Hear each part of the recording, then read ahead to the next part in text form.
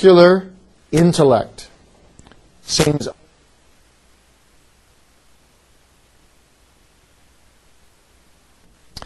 and the answer is the first point on the outline: God's self-revelatory character.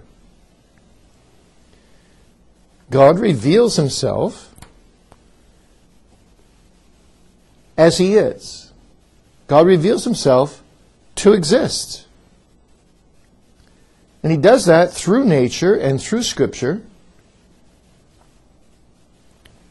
where he declares that he brings real people and real things into being simply because he exists. He is real. Now, in terms of nature, the simplest answer, of course, of Scripture is Genesis 1:1. In the beginning, God created the heavens and the earth. And so, as we open the Bible, the answer to this stupendous question of European philosophers is written for us on the very opening words of Scripture. Here's the answer. In the beginning, God. And the answer lies also in the New Testament, in the beginning of the Gospel of John, which I read to you. In the beginning was the Word, and the Word was with God, and the Word was God. The same was in the beginning with God. All things were made by him, and without him was not anything made that was made. So what Scripture is saying is that if we are to know anything in its ultimate context, we must know it in the context of the Creator.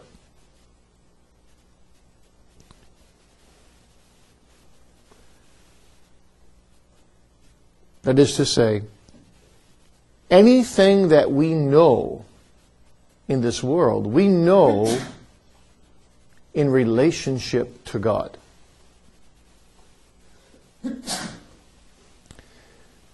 If we know it rightly, it's rooted in our having a right knowledge and, by extension, a right relationship with God.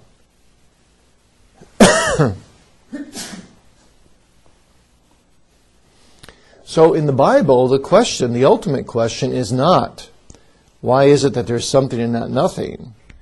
But the ultimate question is, well, since God is there, and since God is the Creator, how is God known? A much better question. And the answer to that question in the Bible is, God is known because he's revealed himself. In fact, he's revealed himself in a way from which no man can escape.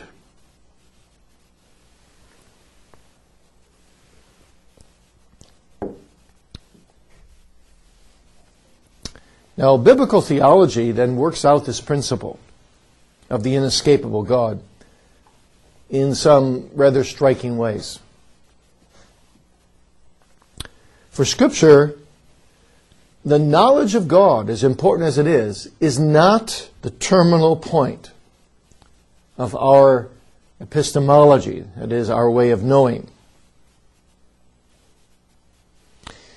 You see, that would be, in a sense, characteristic of the philosophical, theological quest that has really bedeviled the Western world, that the knowledge of God is bound to stand at the terminal point.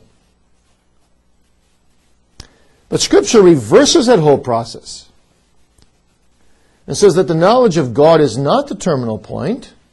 Rather, the knowledge of God is the beginning point. Or we could say the a priori point of the epistemological quest. That is, it comes from God to us.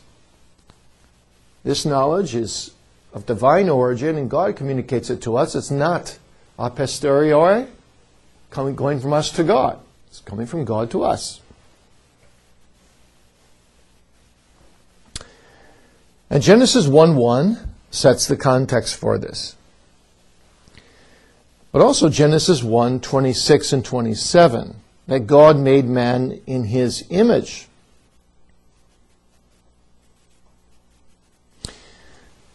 So from the opening chapter of the Bible, everything that is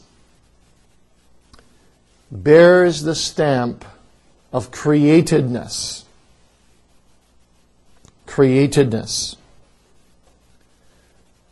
So nothing that is lacks the hallmark of God's fingerprints.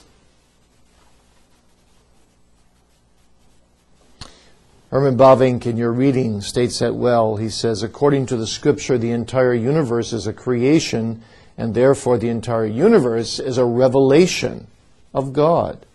Nothing is atheistic. Nothing is atheistic in the absolute sense of the term.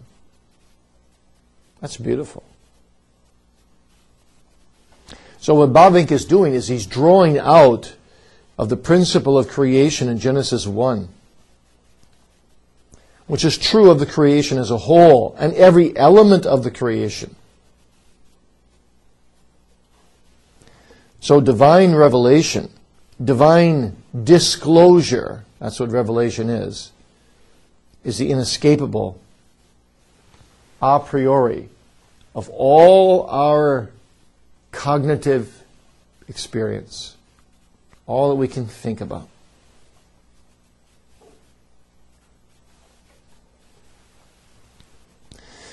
So there's no escape from God, even if we don't have a Bible.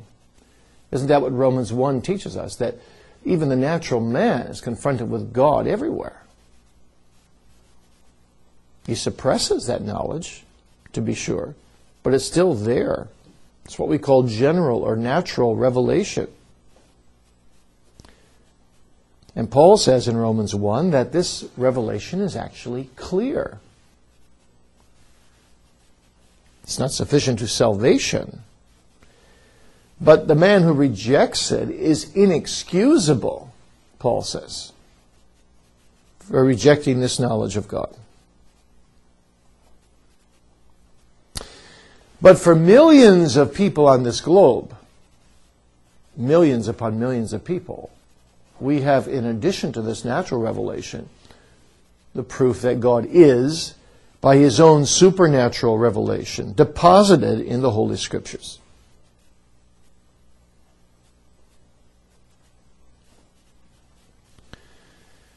And to reject this disclosure of God in the Bible says, is to bring down God's wrath upon us and to ripen ourselves for condemnation.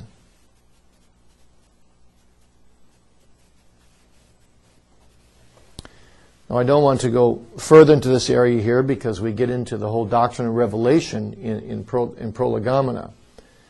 But let me just stress this, that the Bible reveals God in ways, particularly covenantal ways and Christological ways,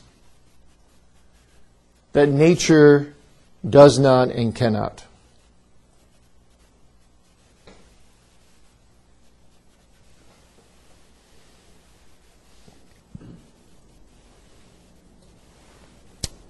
The Bible shows us that God is a covenant God. The Bible, which of course is God's book to begin with, is really a covenant document. It's written primarily to a covenant community that we today might call the people of God. Gospels are written for the church. Paul addresses his epistles to the saints in various places, and so on. So the Bible isn't designed, or its primary purpose isn't to deal with all kinds of metaphysical and philosophical problems raised by the opponents of Christianity, or by atheists. The Bible assumes the basic Christian theistic stance that God is. And it puts that theistic stance in covenantal framework.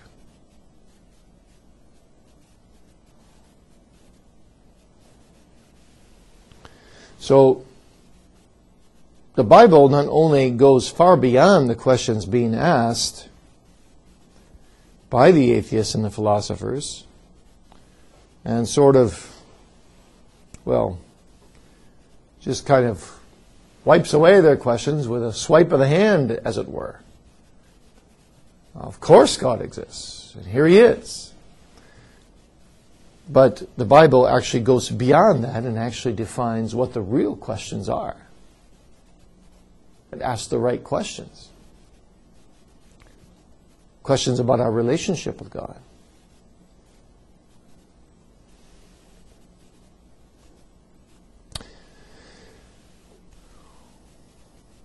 And so the Bible confronts us with something far beyond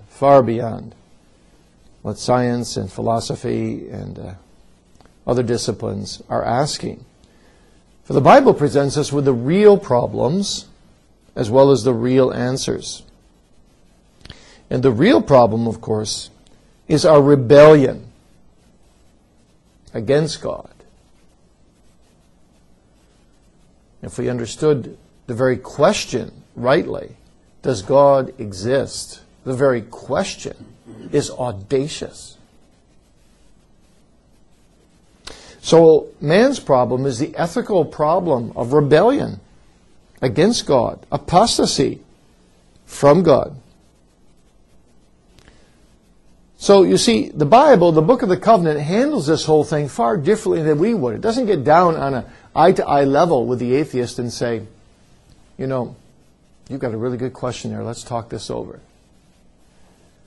But the Bible brings life-giving truth. It says to the atheist, you're a fool for not believing in God. And this God has claims on you. If you don't repent and believe, you're on your way to hell. So the Bible sets forth this God not as some philosophical ground of being, but it presents Him as a personal God, the Father of our Lord Jesus Christ, the God with whom we have to do. And therefore, when we engage in the study of systematic theology and we look at the doctrine of God, we're not engaging in some kind of neutral, objective science that has nothing to do with us, some kind of rational equilibrium, whereby we in a profound way come to a conclusion, well, God exists. But the outcome of our labors, as we look at the doctrine of God, ought to be doxological. As we sing in our Psalter book, all people that on earth do dwell, sing to the Lord with cheerful voice. Him serve with mirth, His praise foretell. Come ye before Him and rejoice. This is a God of relationship, not just a God that barely exists.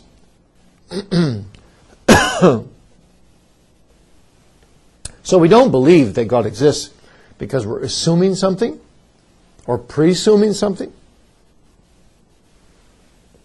Ultimately, we believe that God exists because we believe God's revelation concerning Himself, not only in nature, but preeminently in Scripture.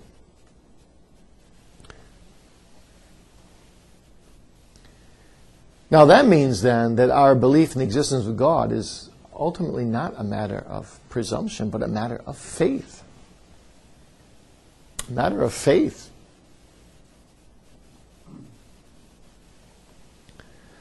So when we say the Christian accepts the truth of the existence of God by faith, This is a statement that presupposes, in a sense, the existence of God. So we don't spend our time scratching our head and saying, I just wonder if that God is real. Faith knows He's real. Paul says in Romans 4:16, therefore it is of faith that it might be by grace, to the end that the promise might be sure to all the seed, not to that only which is of the law, but to that also which is of the faith of Abraham, who is the father of us all. You see, it is by faith in order that it might be by grace. So by the grace of God, we believe what God says about Himself.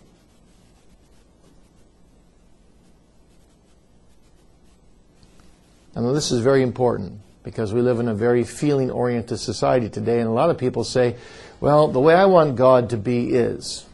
But by faith means that your God is not your autonomous decision, but your God is everyone's God because God is real over all the earth. And your faith means that God has worked a transformation within you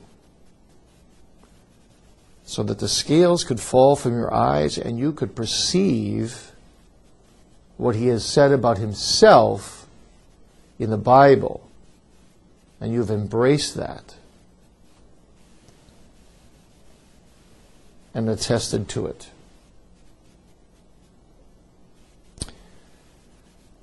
Now, that's God's self-revelatory character. You see how it turns the table on man? Does God exist?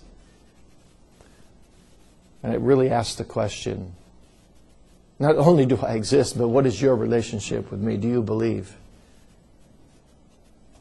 my revelation to you? So it turns the table and puts the responsibility on us. Now it's time to get more focused.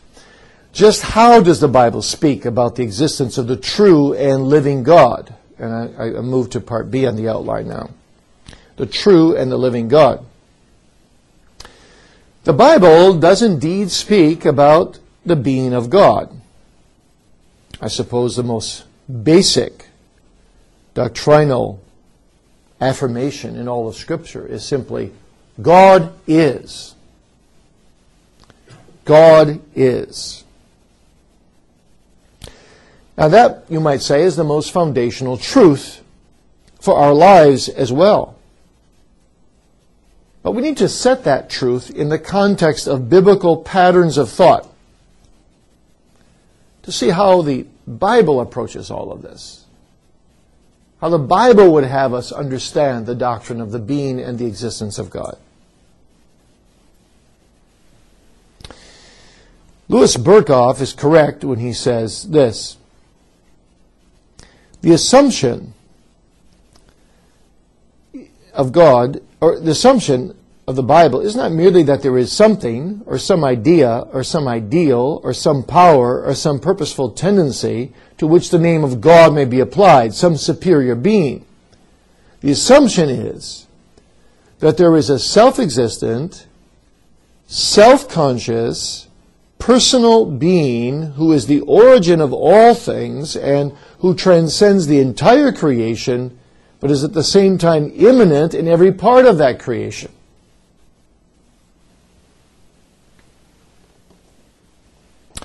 Well, that is all true, what Berkhoff says, and I think that's a good way of putting it to one extent. But the Bible actually goes even further. The Bible doesn't simply put in these kind of rationalistic categories that God exists, but the Bible particularly sets forth the existence and the being of God under the rubric of this point I'm bringing you, namely, that He is the true and the living God. It's not in dry philosophical categories, but it's in warm, personal truth. You see, when we think of the being or the existence of God, too often we are prone to think of this doctrine in kind of reserved and cold and static ways. Some kind of rationalistic inference or deduction from a collection of facts or data. And too often these terms have been used precisely that way, even in systematic theology. And even among some Reformed theologians, you'll find this section of dogmatics to be incredibly dry. But what I want to suggest to you is that the Bible is much more dynamic on this doctrine. And perhaps one of the best texts in which this is grounded is in Hebrews 11, verse 6. But without faith it is impossible to please him, for he that cometh to God must believe that he is, and that he is the rewarder of them that diligently seek him. Key words here, of course, being must believe that he is.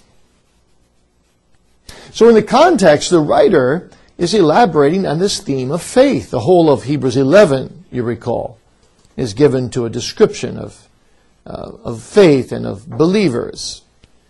And this is a reflection of the concluding verses in chapter 10, where the author introduces the subject of saving faith. And that saving faith is a reflection back into the Old Testament, as you know, of that famous text, Habakkuk 2 verse 4, where we're told that the just shall live by faith. So at the heart of this faith is this living dynamic that God is, and that we believe that he is, not only, but that he's the rewarder of those that seek him. That there's a vital relationship here between God and us. God blesses those who seek him. Now there are many other texts that take this dynamic and carry it further. For example, Exodus 3:14, we would be remiss not mentioning this classic text. And God said unto Moses, I am that I am. Thou shalt say unto the children of Israel, I am, has sent me unto you. Well, for Moses and for Israel, this is not a static, dry truth. This was their deliverance. The I am.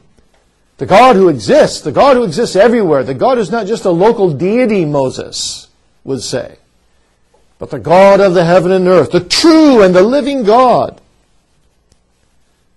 who reveals himself here by his covenant name.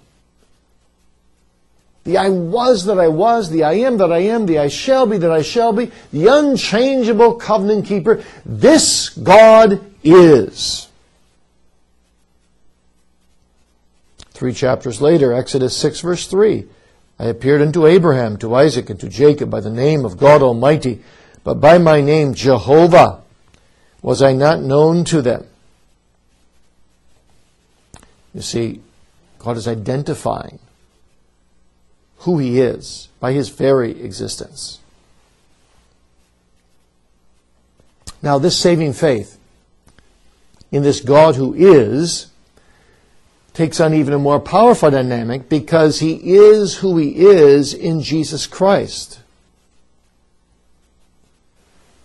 And that's why Jesus could also use this language of I am, not only in all the I ams of the Gospel of John, but particularly in that one in the Gospel of John, which defines himself so graphically as a God who's ever lived. John 8, verse 58, Jesus said unto them, Verily, verily, I say unto you, before Abraham was, you'd expect him to say, I existed, but he says, I am. I am. You catch the dynamism of this. I'm the eternally existent, covenant-keeping, unchangeable, faithful God, the Lord of the covenant. I am. Now, over against all this data, Scripture presents us with the opposite side, which also is a proof in a way. It's the fool, the unbeliever, who denies this existence of God. Psalm 10, verse 4. The wicked, through the pride of his countenance, will not seek after God. God is not in all his thoughts. Psalm 14, verse 1. The fool has said in his heart, there is no God. They are corrupt. They have done abominable works. In Psalm 53, verse 1, corrupt are they, and have done abominable iniquity. There is none that doeth good. Now, these texts must not be misconstrued. They are not technically theological, rationalistic proofs of the non-existence of God, but rather they're an affirmation of practical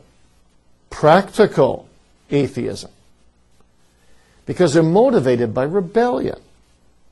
The fool says there's no God. I don't have to reckon with God. I don't have to take him into account for all practical purposes. He doesn't exist in my life, you see. The fool pushes him away, marginalizes him, wants to push him over the cliff and say, I can live by myself without this God. So practical atheism is really the antonym of practical theology. In the wide sense of the word. Narrow sense of the word, of course, when we think of practical theology, we think technically, don't we, of the discipline of how to be a minister, how to do worship, and so on.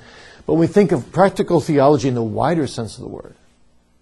We think about how to live as a Christian. And the difference here, you see, is the fool says, God is not any of my thoughts, and the wise man says, God is in all my thoughts. He's the true and the living God, with whom I must always contend. Always go to. So to affirm the being of this God that is not static, but is alive and dynamic and enters into relationship with us through the Lord Jesus Christ, is to affirm that every day, every hour, every minute of the day, whether I realize it or not, I'm in a vital relationship with this God. And you see, once you follow this chain of reasoning, then this doctrine isn't so dry, dull, and static, is it? And then the contrast between the practical believer and the practical atheist is very, very strong. Paul reminds the Gentiles of what their condition was, namely practical atheism, before they came to Christ. He says, at that time you were without Christ, Ephesians 2:12, aliens from the commonwealth of Israel, strangers from the covenant of promise, having no hope, and without God in the world.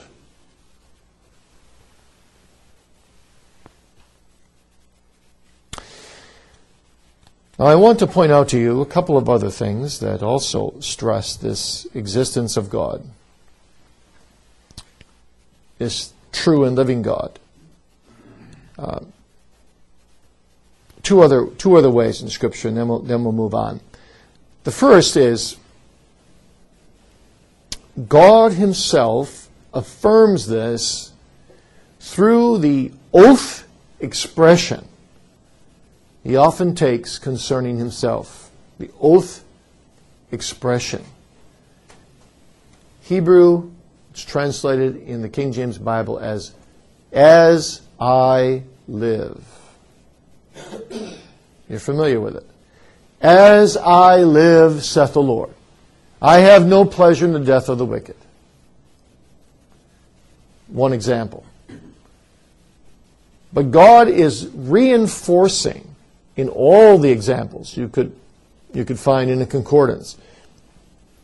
He's reinforcing the truth of what he's talking about in that particular context by referring to his own life.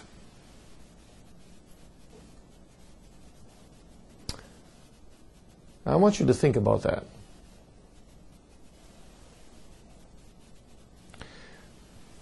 my wife knows very much that I love her. I just love that woman so very much. So if I wanted to say something was really, really true, there's no doubt at all, it would really work for me, at least in my relationship with her. I hope you can say the same thing if you're married. I could say to her, if she was in doubt about something, look, honey, as surely as I love you, this is true. That would be a good argument for her, because she knows I love her. That's what God is doing here. As I live, as surely as I live, and you know that I live, X, Y, or Z is true. So you see, God is saying my being, my existence is not dry, not static, and it's not something I'm going to belabor in the Bible to prove, because you know it deep in your conscience anyway, and I'm confirming it for you every day, and therefore I can even use it as an argument for the truth of other things. Because this is the foundational truth of everything, that God lives. Now, the point of this, that God lives, even that is not dry and static in relationship to us, because clearly when God says, as I live, I have no pleasure in your death, God is saying, the fact that I live is something you have to reckon with. Every knee will bow to me. You have to reckon with it. Either for well or for woe. For well, if you believe. For woe, if you persist in impenitent unbelief. And so Romans 14 verse 11 says, for it is written, as I live, saith the Lord, every knee shall bow to me, and every tongue shall confess to God. And you know, Romans 14 actually is an offshoot here of Isaiah 45 verse 23. Isaiah 45 verse 23. I've sworn by myself, the word is gone out of my mouth in righteousness, and shall not return, that unto me every knee shall bow, every tongue shall swear.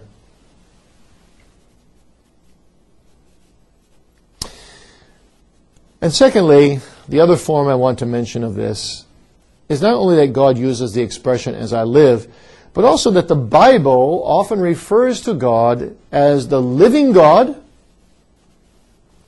or the true God. A couple examples you can look up here. Jeremiah 10:10, 1 Thessalonians 1, verse 9. The living God and the true God. And that is applied to a host of different things. It's the living God who made the heavens and the earth, we're told, in Acts 14, verse 15. It's the living God who punishes sin, we're told in Deuteronomy 5, verse 26. It's the living God into whose hands we must fall negatively if we're unbelievers. Hebrews 10, verse 31, it is a fearful thing to fall into the hands of the living God. But if we're believers, it's the living God who's the Redeemer of His people. Even Darius had to confess that when he recognized the protecting presence of God with Daniel. Cast into the lion's den. Daniel 6, verse 26. You worship the living God. And so even the heathen ought to recognize it and take account of it. The heathen God said.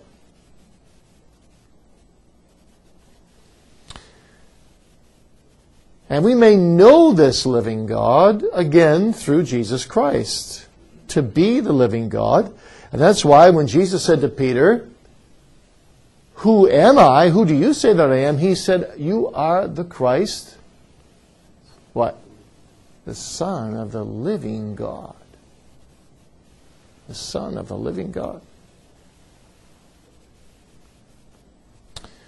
The Church of Jesus Christ is also called the Church of the living God. 1 Timothy 3, verse 15. And at least 3 places in the Bible, conversion is described as a matter of turning from idols to serving the living and the true God. Acts 14, verse 15. And 1 Thessalonians 1, verse 9. So, let this suffice then to answer the question of how the Bible presents the existence of God. It's a dynamic, living, true God that we're presented with. A God who's alive not only, but a God with whom we have to do. Hebrews 4, verse 13. For all things are naked and open before this living God with whom we have to do. Now that leads us then to a brief discussion, and I will keep it brief, and the so-called proofs of the existence of God. Hopefully by now you realize that these proofs really aren't essential because of what we have already talked about in the Bible and in nature. And yet it's good to talk about the proofs and have a basic understanding of them. But before we get into proofs, let me ask you if you have any questions on part A and B on the outline. Yes, sir. I don't understand the term terminal point. Okay. Could you? Does that just mean beginning? Or No, ending point. Ending point. Yeah, it's not just the ending point. See, the ending point is not, our epistemological quest is not just to say God is, and then we're done, like in philosophy. Because God has relationship. He's the living God. So, really, where philosophy ends is where theology begins. Yes, God is, theology says. Of course He is. In the beginning, God. Now, since you and I have to do with this God, there's a lot more to be said and a lot more to be known. Other questions? All right, let's jump into the proofs of the existence of God, and my goal is to actually make it through this section in the remaining time so we don't... we could spend hours and hours on the proofs of the existence of God. Personally, I don't think it's that profitable. But some basic thoughts are needful and helpful.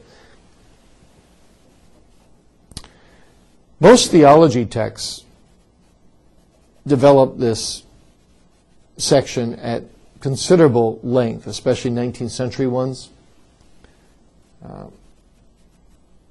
And you can read more in them if you desire. This is your cup of tea. But often, not so much anymore. I think most theologians today realize that we can put too much weight on this. But often in the past,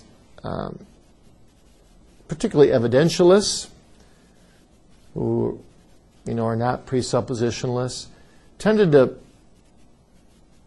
belabor these proofs extensively, and I think put too much weight on them. But I need to say one thing before we get to the so-called 5 classical proofs, which I've got on the outline there for you under point 2. I need to say one thing under point 1, that for believers, the best proof is the revelation of God in Jesus Christ. The Word was made flesh and dwelt among us, and we beheld His glory. The glory is of the only begotten of the Father, full of grace and truth. John 1:14. That's the best proof of the existence of God. Jesus Christ Himself is the proof of the existence of God, for He is God. And we come into personal relationship with Him. Hebrews 1, verses 2 and 3 puts it so well.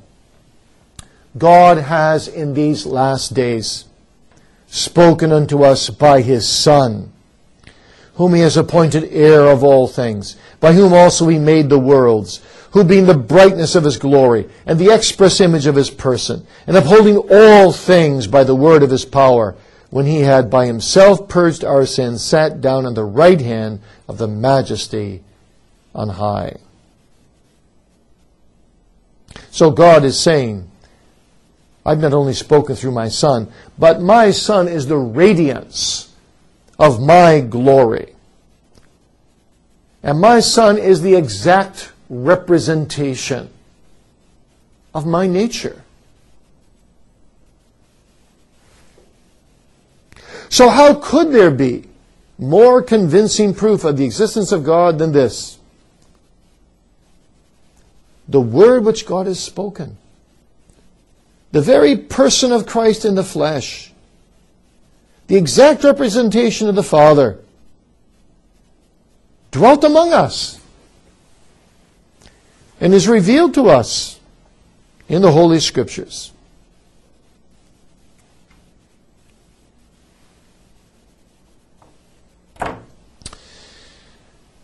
Well, that's the best proof for believers. Now, what do you do with the classical arguments or proofs? We're going to look at these briefly for two reasons. Number one, they played a considerable role in the systematic theology tradition of the Western world.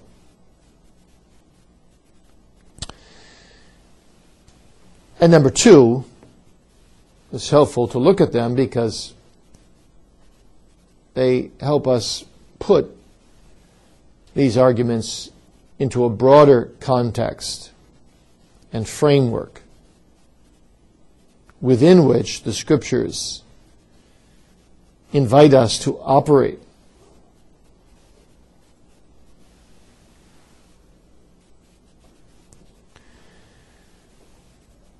So let's look at them one by one.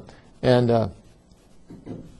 let me also add that in your apologetics class, you'll be looking at these, no doubt, at greater length. The first is the so-called ontological argument, which in classical theology is associated with the name of Anselm. Anselm, the Archbishop of Canterbury,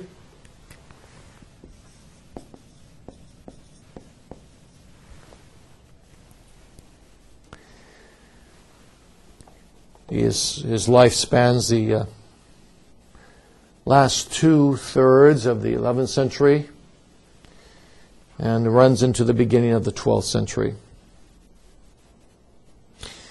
Now, there are various forms of this ontological argument, but the most classic one is the one presented by Anselm, so I'll just give you that one.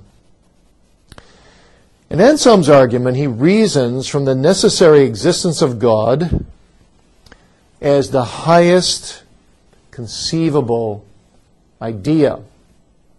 The highest conceivable idea. In the version of the argument which he employs in his little book, Pros Logion, the gist of the statement is that God, quote, is the one than whom no greater can be conceived. God is the one than whom no greater can be conceived. Anselm argues that it follows from this that if God did not exist, he would not be that one which nothing greater can be conceived. For the reason that would then leave room for the conception of something greater. And there's nothing greater than God. And so he concludes by the end of chapter 2 of his book that God is so great that no greater can be conceived and cannot exist, therefore, He cannot exist, therefore. Just in our understanding alone, he must really exist.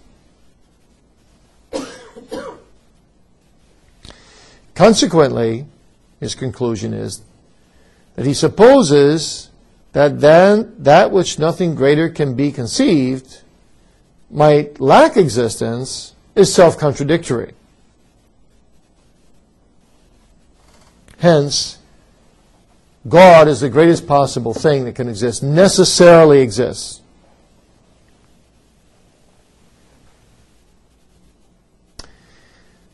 Now, the most famous version of this argument, since Anselm, is, of course, the one offered by René Descartes.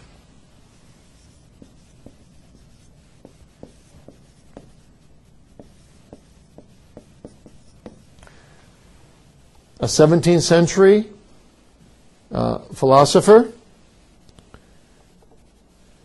and his philosophy is often referred to as Cartesianism.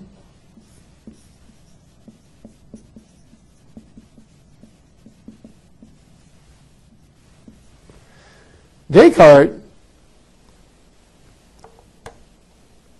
basically says that, well, for me to think, for me to know that I am, is to know that something greater than I must exist. Because if I can think that I am and I really am, and then I think that God is, God must be. So both Descartes and Anselm have this aha moment, this aha experience, in which through thinking they come to the conclusion of the being or the ontological idea of God. The problem with all these arguments lies in the area of the way in which the argument moves from the idea of God to the being of God, without a full justification of the transition. That's why Immanuel Kant, for example, criticizes the way in which the argument wrongly treats existence, as though it were an attribute or a predicate, along with other attributes or predicates, when existence itself is the basis for all predication. Now, there are various forms and refinements of this argument, and different ways of looking at it. Last century, Karl Barth, for example, and others as well, concluded that since the whole context in which Anselm is using this argument is the context of faith, the context itself, then, in which he's doing the theology, is the context of faith seeking understanding. So, Anselm really, as he presents this argument, is standing within the world of faith. And that's why believers may find this compelling, but the unbeliever who's standing outside the world of faith, you see, will need a clearer proof of how he moves from the idea of God to the being of God.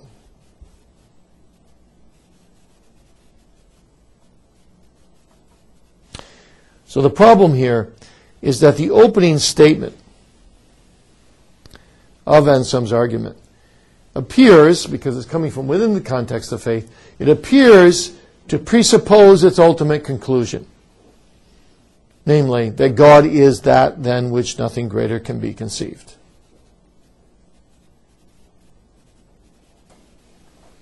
Now, other arguments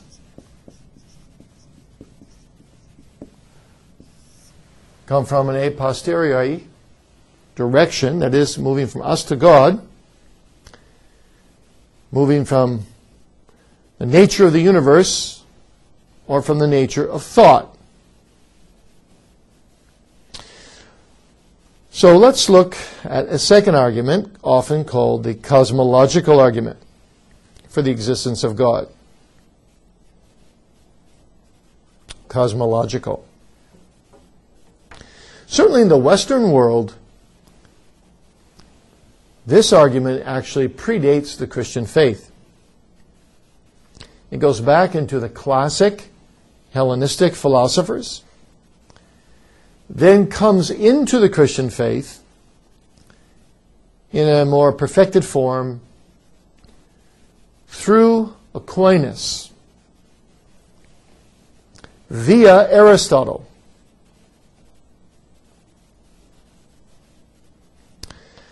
And this proof deduces the existence of God from an empirical observation of the universe. An empirical observation of the universe. In other words, we look around the world and we see the principle of cause and effect. Cause and effect operating in the world. And on that basis, when we come to the ultimate object of our observation, namely the world in its entirety, we say, this too must be the effect of some cause greater than itself. The world itself must be caused. And therefore, there must be a supreme being, there must be a God who brought the world into being. Now again, like the ontological argument, the cosmological argument has been placed under the microscope of a myriad of theologians and philosophers over the century. And it too faces a few problems. First, it faces the problem, the objection, that the implier of the argument is artificially and a prioristically determining for himself or herself the terminal point, the end point, of the extension involved in the argument.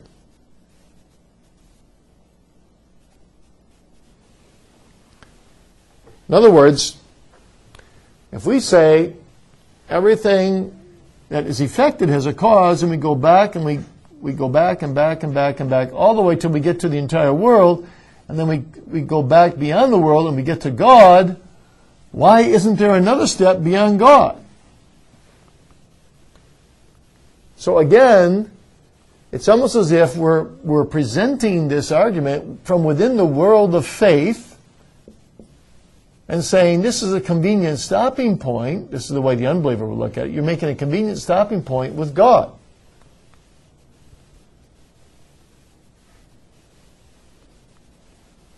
What caused God? In other words, in metaphorical terms, we cannot arbitrarily declare that our train stop in the place where the train reaches its final destination just because that is where we get off. Maybe the train has other stops to make beyond where we get off. So the unbeliever accuses the believer here of a kind of intellectual convenience factor on the part of theism.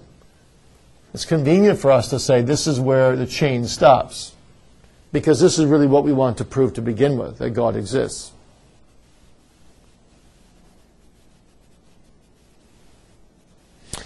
And then more broadly, and this is true particularly since the time of the Enlightenment,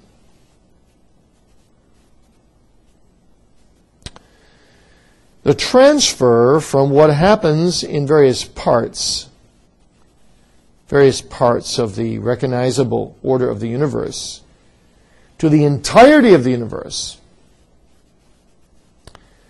often involves a leap which is not intellectually or logically necessary.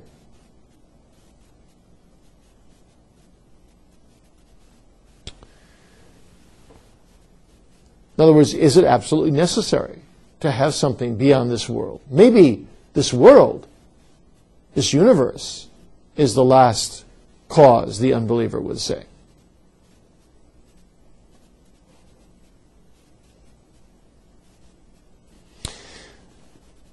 So, this argument, though it makes good sense to us from within the world of faith, that there must be someone that made the world, and that God, being God, is the end point. Makes perfect sense to us. But if you don't believe the Bible, and you don't believe in the existence of God, this probably isn't going to do it for you. Number 3, the teleological argument. Since things demonstrate evidence of order and purpose and design, the great orderer must exist. That is, the one who ordered all this must exist. And he must be greater than all that exists. Therefore, he must be God. This, too, is a classic medieval proof of various theologians. Probably the most famous of whom is, or who at least gave the most famous version of the argument, is William Paley.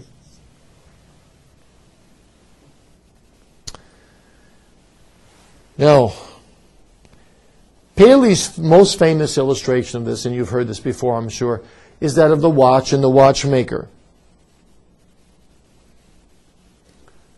So let's say you're wandering along the shores of Lake Michigan, and you see a beautiful, beautiful watch laying in the sand.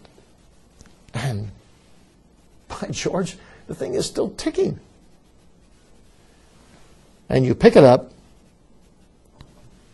and you notice that,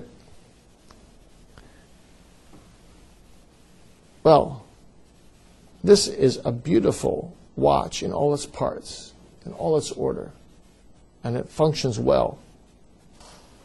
So you turn it over in your hand, and what do you say? You don't say, do you? Well, what a gratuitous concourse of atoms have come together by chance in this watch. You don't say that. You look at the watch and you deduce from the design of the watch, and if you took off the back and looked at the works of the watch, you deduce the harmony of all its parts. And you would conclude from that, someone in Switzerland or somewhere else in the world who's a watchmaker has designed this watch and brought it into being. The watch has a watchmaker. There's too much order here. There's too much design for this to happen by chance. So Paley and the theologians in general who employed this argument did so in a myriad of different ways, but this is really the basic thought of it. Design and functionality and symmetry and purposefulness abound in our universe. And this just could not fall this way by chance or develop this way by chance.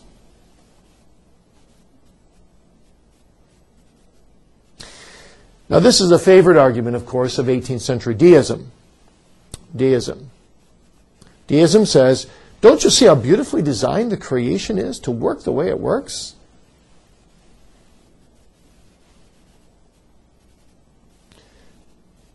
Paley, for example, makes a great deal of the fact that, the striking fact, he thinks, that animals require sleep and that every day there's not only a period of light in which to be awake, but a period of darkness which is conducive to sleep.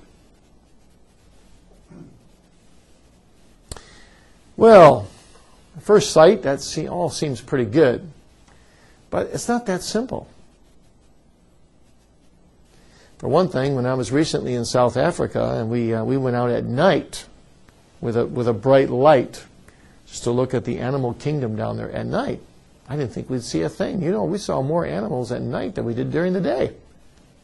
The animal kingdom out there, at least, seems to sleep more during the day than the night. Well, that's just one symptom of the problems.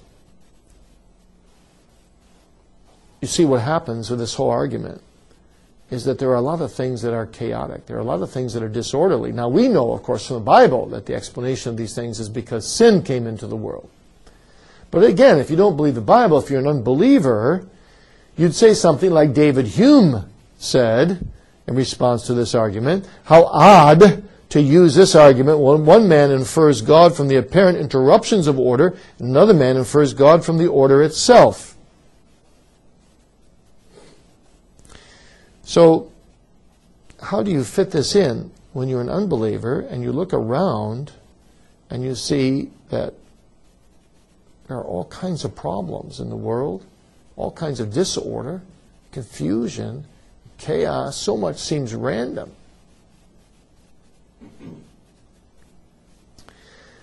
The fourth argument is called the historical argument.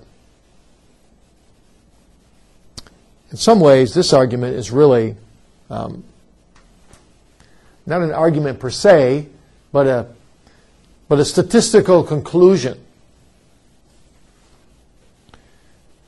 And what this argument does is you look over the history of the world and you discover, the statistics are pretty good, they're actually 100%, that at all times, in all places in history, men and women have believed in God. Some kind of supreme being, that is. But this is to say, you won't find anywhere in the world, even in a self-enclosed valley, any tribe of people that don't believe in some kind of superior being. Well, that's, again, a very powerful argument for those of us who are believers. The problem with it, as a purely rational argument, is, of course, the problem that our objective consciousness may not be an accurate reflection of reality. We need something more than this to employ a full statistical argument. For example, you may take an exam and you may leave it thinking you've bombed out. You're sure you've bombed out. You're sure you got less than 50%. You're going to fail. And lo and behold, you get the paper back and you got an 82. And you're amazed. You see, your first conclusion was a subjective impression. Or you can do it the other way around. You can think that you got an A and you can walk out with great confidence, and you get it back and you got a 55. And you are mistaken. So we can look around and see all these people groups that have some kind of belief in a supreme being and conclude there must be a God, but part of that is subjective. You can also look at these groups and say, wow, how varied their beliefs are. There must not be a God. Again, if you don't believe in the Bible, you don't believe in sin and the corruption of the views of God. So again, it's more designed for believers than unbelievers. Finally, the last argument is the moral argument. The moral argument, used by a great variety of people, both before and after the Enlightenment. Now, the argument here is that universally, everyone has a conscience, a kind of sense of right and wrong. And that conscience reflects a right and wrong giver. And since there's no culture in which this distinction fails to be made, therefore there must be a God. Probably the man who made the most of this argument in the 20th century was C.S. Lewis. at least the most popular employer of this argument. Lewis argues that in some cultures it may be wrong to have more than one wife. Other cultures, a man can have as many wives as he wants. But in no culture may a man just simply go out and take any woman he wants as his wife. So even in polygamous cultures, there is still a conscience about wife-taking. So Lewis is saying there are elements of truth planted by God throughout the whole created order. And within the context of these divergencies, there's this one common factor, that everywhere there's a sense of right and wrong, a sense of oughtness and ought notness, and that the universality of that argues, therefore, a universal source of obligation, which we call God, who therefore is the author, the universal author of the moral ought, of which we are all conscious.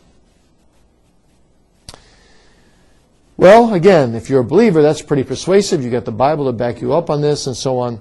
But if you're an unbeliever, you tend to focus probably more on the moral confusion than the moral harmony. In Irian Jaya, Indonesia, it's perfectly all right in the conscience of the people to steal, except if you get caught. Then it's wrong. If you go out and steal 20 of my yams and I don't catch you, we'd say 20 of our potatoes and I don't catch you, you're a hero in the local community. Man, you got those 20 yams from that guy and he didn't catch you? Great. Now we're probably moving towards that heathenistic philosophy in our society as well. People are saying more and more, aren't they, in our society, as long as you get away with it, whatever you do, it's all right. And so your conscience gets retrained. Now we, believing the Bible, simply say, well, you're suppressing what's truly right and wrong. You're distorting what God has originally given. But again, the unbeliever doesn't have that. So he looks at all this confusion and says, this conscience thing, seems like everyone just develops their own conscience. Doesn't prove there's anything higher than the person with a conscience. Every man does that which is right in his own eyes. The whole philosophy of the book of Judges. So when it comes to evaluating the proofs, and I'm going to move now to number 3 and conclude this lecture in just 5 or 10 minutes here. When it comes to the evaluation of these proofs,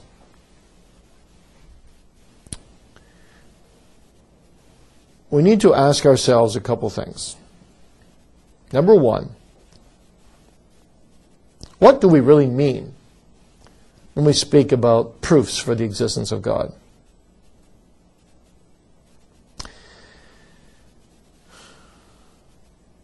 If we mean strict logical proof, coherent, independent, even independent of Scripture, systemic thought, that's an ironclad case that can prove in black and white that God exists, these arguments appear to lack that independent coherence.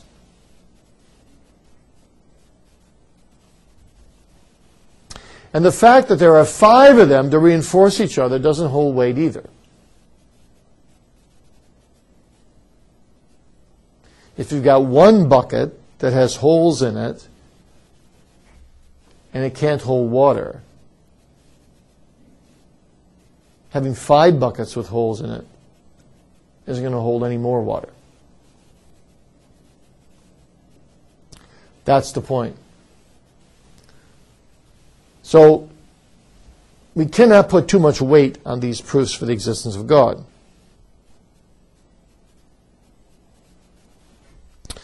Now, secondly, we must also reckon with the fact that these proofs have been used by God to convince many people that God is God.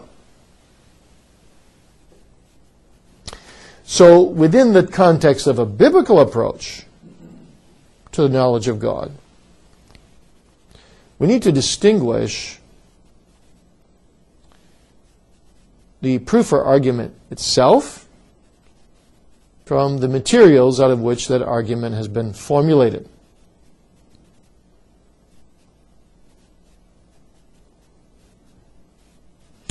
Paul, for example,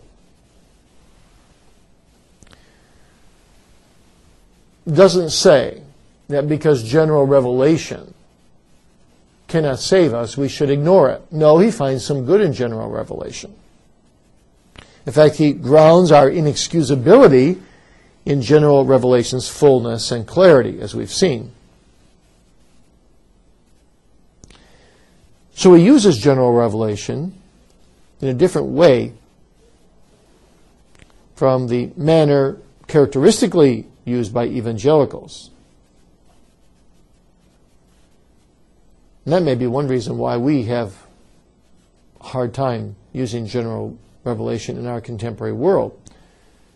You see, we've often tried to use general revelation, or rather, non-presuppositional Christians have tried to use general revelation to move from general revelation to special revelation, from the world to the church, from engaging the culture to defending ourselves against the culture.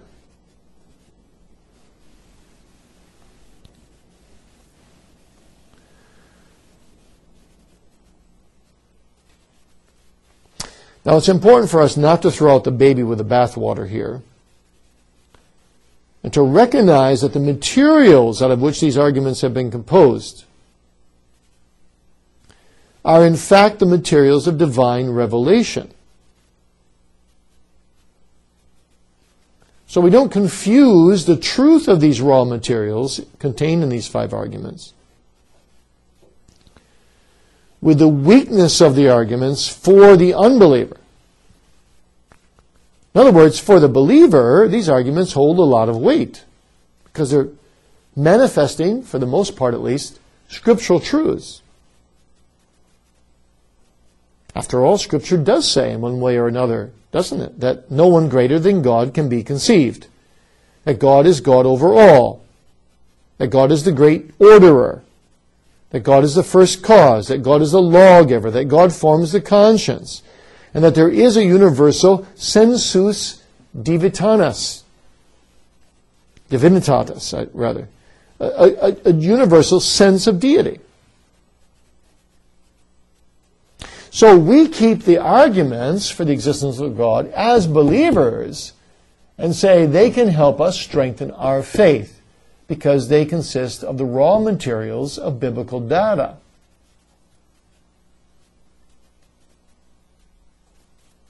Now, what about cases where they do help unbelievers believe? Well, if they do help unbelievers believe, God could use these proofs, of course, to confirm for an unbeliever what the unbeliever's conscience is already saying to him. So even if you're not a presuppositionalist and you're an evidentialist and you think you can use these proofs to really persuade people, you might be successful sometimes. Not because the proofs themselves are ironclad proofs for the unbeliever, but because the unbeliever already has a penchant to move in the direction of believing that God exists because he's suppressing the knowledge. And so our conclusion is these proofs can have some value for a believer, reinforcing what the believer already knows and strengthening his faith. And for the unbeliever, though they're not ironclad proofs in themselves, independently, God can even bless them for an unbeliever. In cases where the unbeliever is just suppressing the knowledge of God and really there's something in him deep down that wants to believe in God. Then they can be helpful. All right, that leads us then to this conclusion that though a significant number of people have been converted, so to speak, to believing in God through these arguments, that still doesn't change our mind about the arguments' validity within themselves for unbelievers. People can come to you and say, I got converted through reading Lewis's Mere Christianity. And there are people that have. His arguments for the existence of God in that book just blew me out of the water. And I came to faith in Christ. Well, you don't say to such a person, well, you really can't be a Christian because these arguments in themselves really don't prove the existence of God, and therefore you're mistaken. No. You recognize that this person probably came to Lewis's book in the beginning struggling with the idea, did God exist or not? With conscience saying yes, his desires perhaps saying no. And so God used a somewhat crooked stick to make things straight in that unbeliever's life. And God's doing this all the time. This shouldn't surprise us. Think of how many people have been converted under Arminian preaching. Much was wrong about the preaching, and yet God used it. And then they discovered sounder truth later, and they became Calvinistic. So God has ways of taking things that are a bit crooked and using them for straight purposes. And does that in our own lives as well. All right, that's my lecture to you today on the existence and being of God.